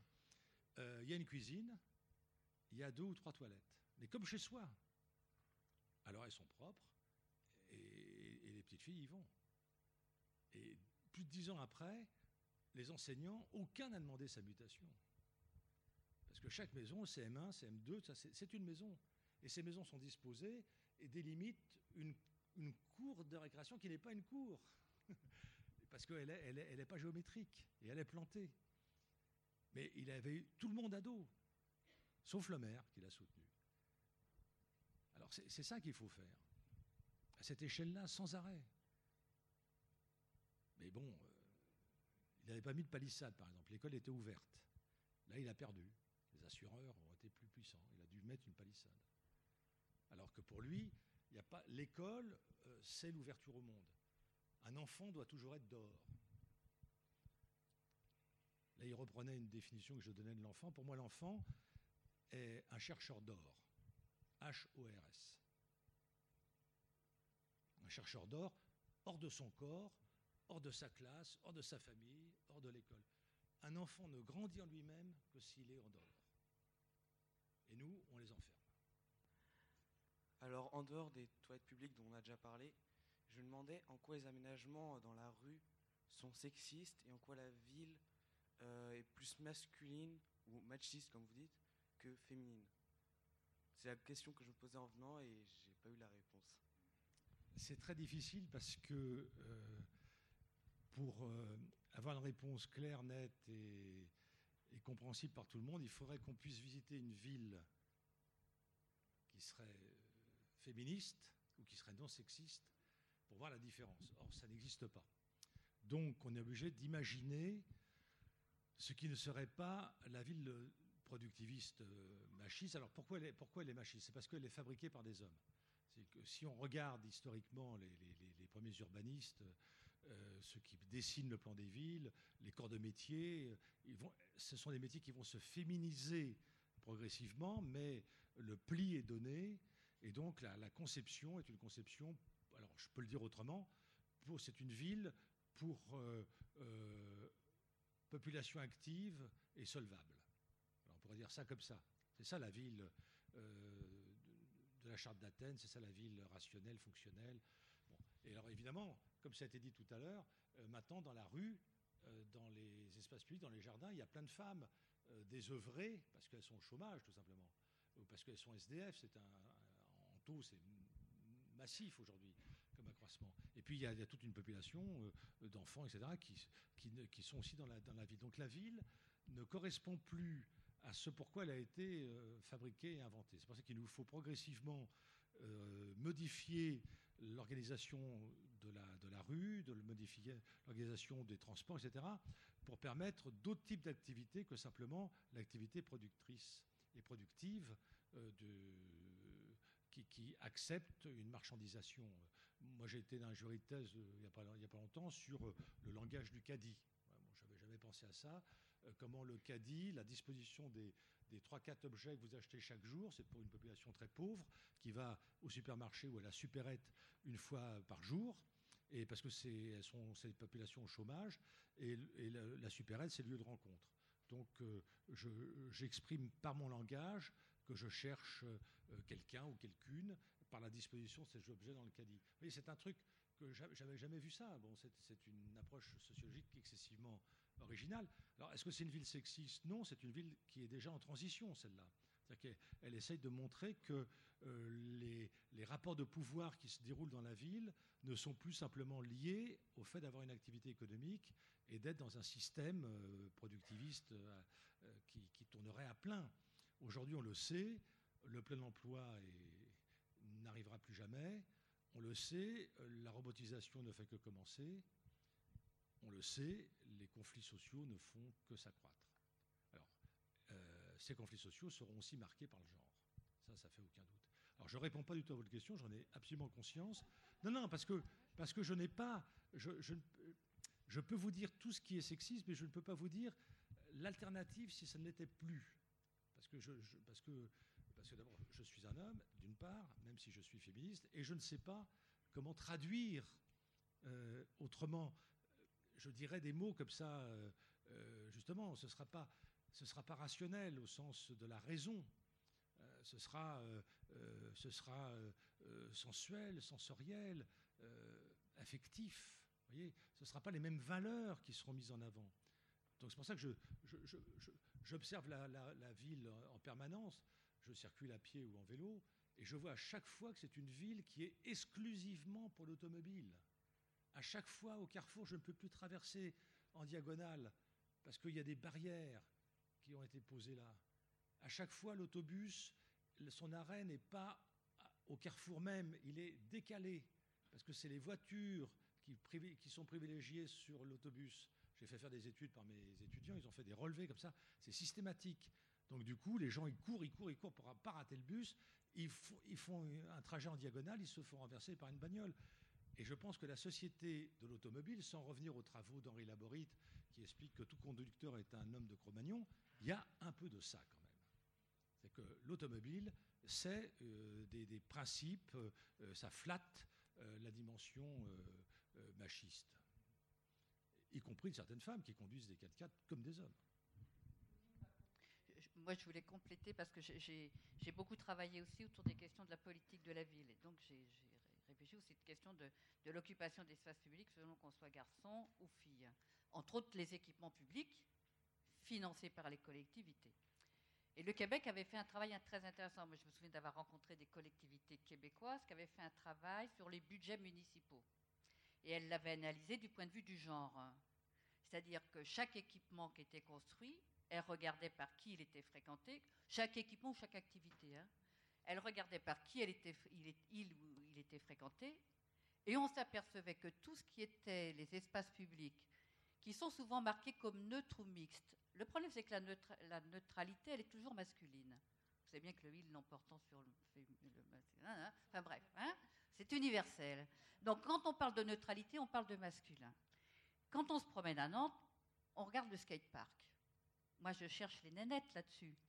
Le problème, c'est que j'accuse pas les hommes particulièrement de ça, mais que nous sommes aussi le résultat d'une éducation sexuée. Bon. C'est-à-dire que les filles, on les éduque de telle façon. Moi, je suis toujours surprise, et je le dis à des copains, copines, c'est-à-dire les filles sont quand même largement, les filles et les femmes, sont largement victimes de violences sexuelles, et je caricature, mais elles vont continuer à faire de la danse. Je le caricature, je le fais un peu à la grosse louche. Les filles continuent à faire de la danse et les garçons vont plutôt faire de la self-défense. Je trouve qu'on est quand même dans une certaine aberration. Donc l'espace public, il reflète aussi cette éducation genrée qu'on peut avoir.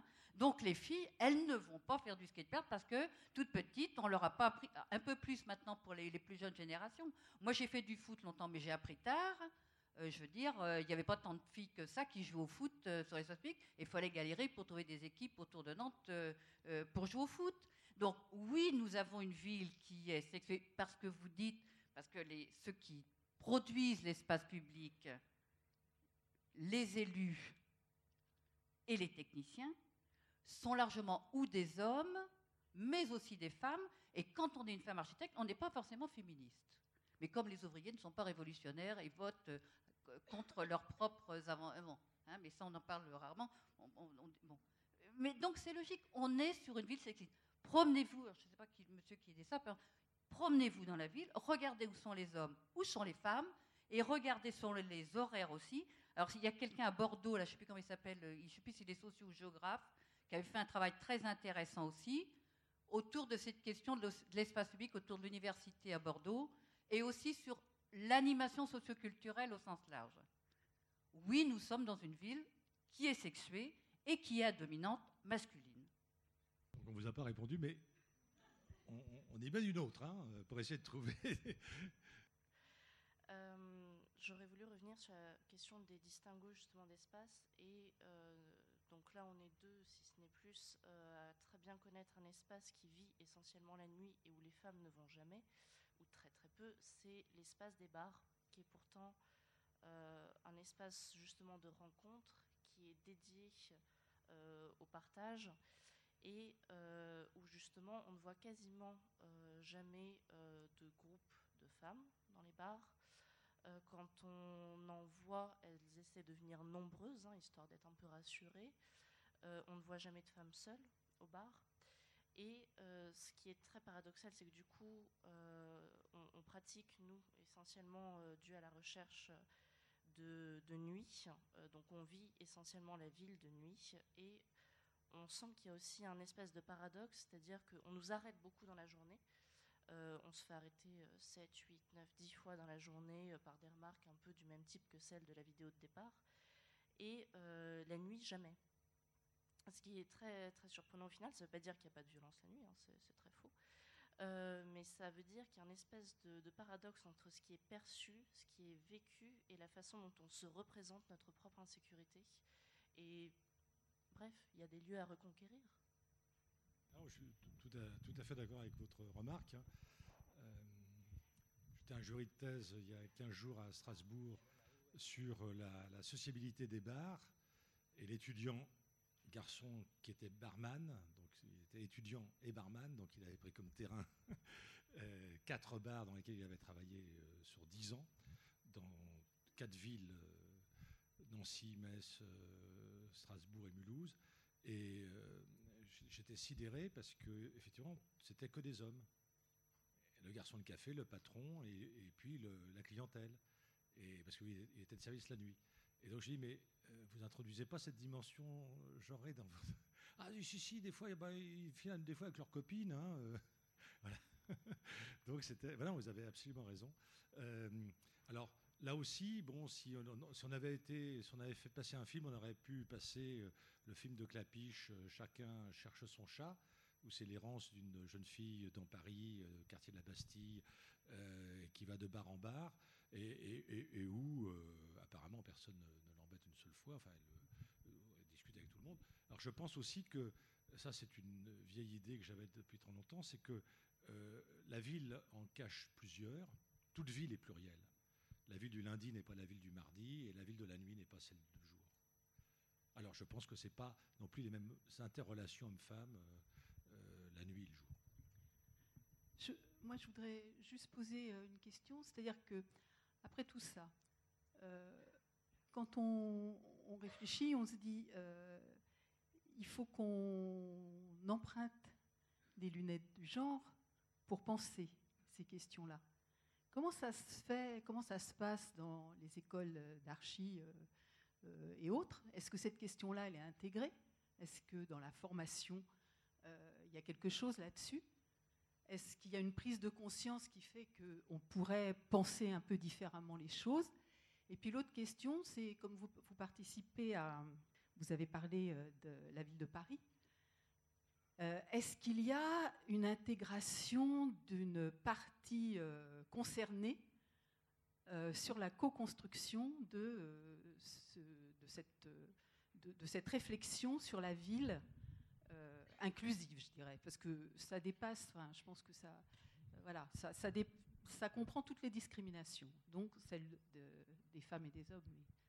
Alors, la dimension, enfin la prise en compte de la dimension genrée dans n'importe quelle méthode, de n'importe quel enseignement, que ce soit l'histoire, la gym, l'architecture, non. Enfin, c'est le fait de quelques personnalités locales qui peuvent faire un enseignement là-dessus. Voilà, donc c'est très bien. Ou des enquêtes comme à Bordeaux. Enfin, il y a quelques lieux comme ça, on sait où ça se passe. Ensuite, il y a des lieux expérimentaux. Par exemple, à Rennes, la responsable, alors c'est très intéressant, la responsable des bureaux des temps, donc des temporalités urbaines, était aussi la responsable du droit des femmes. Et donc, elle associait les deux, comme ça avait été le cas en Italie, du reste, avec la loi Turco, enfin, etc. Et donc ça, c'est un point important. Et tant qu'elle était là, ça progressait considérablement. Cartographie de la nuit des femmes, signalétique différente, enfin, etc. Bon, dans le bulletin municipal, enfin des tas d'actions comme ça qui étaient faites. Elle change de responsabilité, ben, le truc décline, quoi. Bon, voilà. À Paris, la première responsable des temporalités du droit des femmes s'appelait Anne Hidalgo. Elle n'a strictement rien fait là-dessus pendant la première mandature de Delanoë. Donc voilà. Et aujourd'hui, elle vient de sortir un bouquin, c'est affligeant. Elle n'évoque absolument pas une seule fois ça. Ce n'est pas une approche. Donc du coup, le débat qu'on a, et peut-être même le titre, qui sonnait un peu comme un slogan, pour en finir avec la ville sexiste, pour l'instant, ce n'est pas l'ordre du jour, quoi. Pour prendre le vocabulaire des technocrates, à l'agenda des décideurs, c'est pas à l'ordre du jour du tout, quoi. Je voudrais juste pour terminer, peut-être répondre à la personne qui parlait du fantasme aussi de dangerosité des villes la nuit. Et je dirais, je suis d'accord, c'est vrai. Faut pas oublier, parce que là on a un débat qui est nécessaire et intéressant, mais que les plus grandes violences que les femmes subissent, c'est dans l'espace privé. Et que les viols et les meurtres, c'est à la maison. Les féminicides, c'est là. Donc c'est intéressant aussi de resituer l'espace public par rapport à l'espace privé. Merci Thierry pour votre prestation. Merci à vous.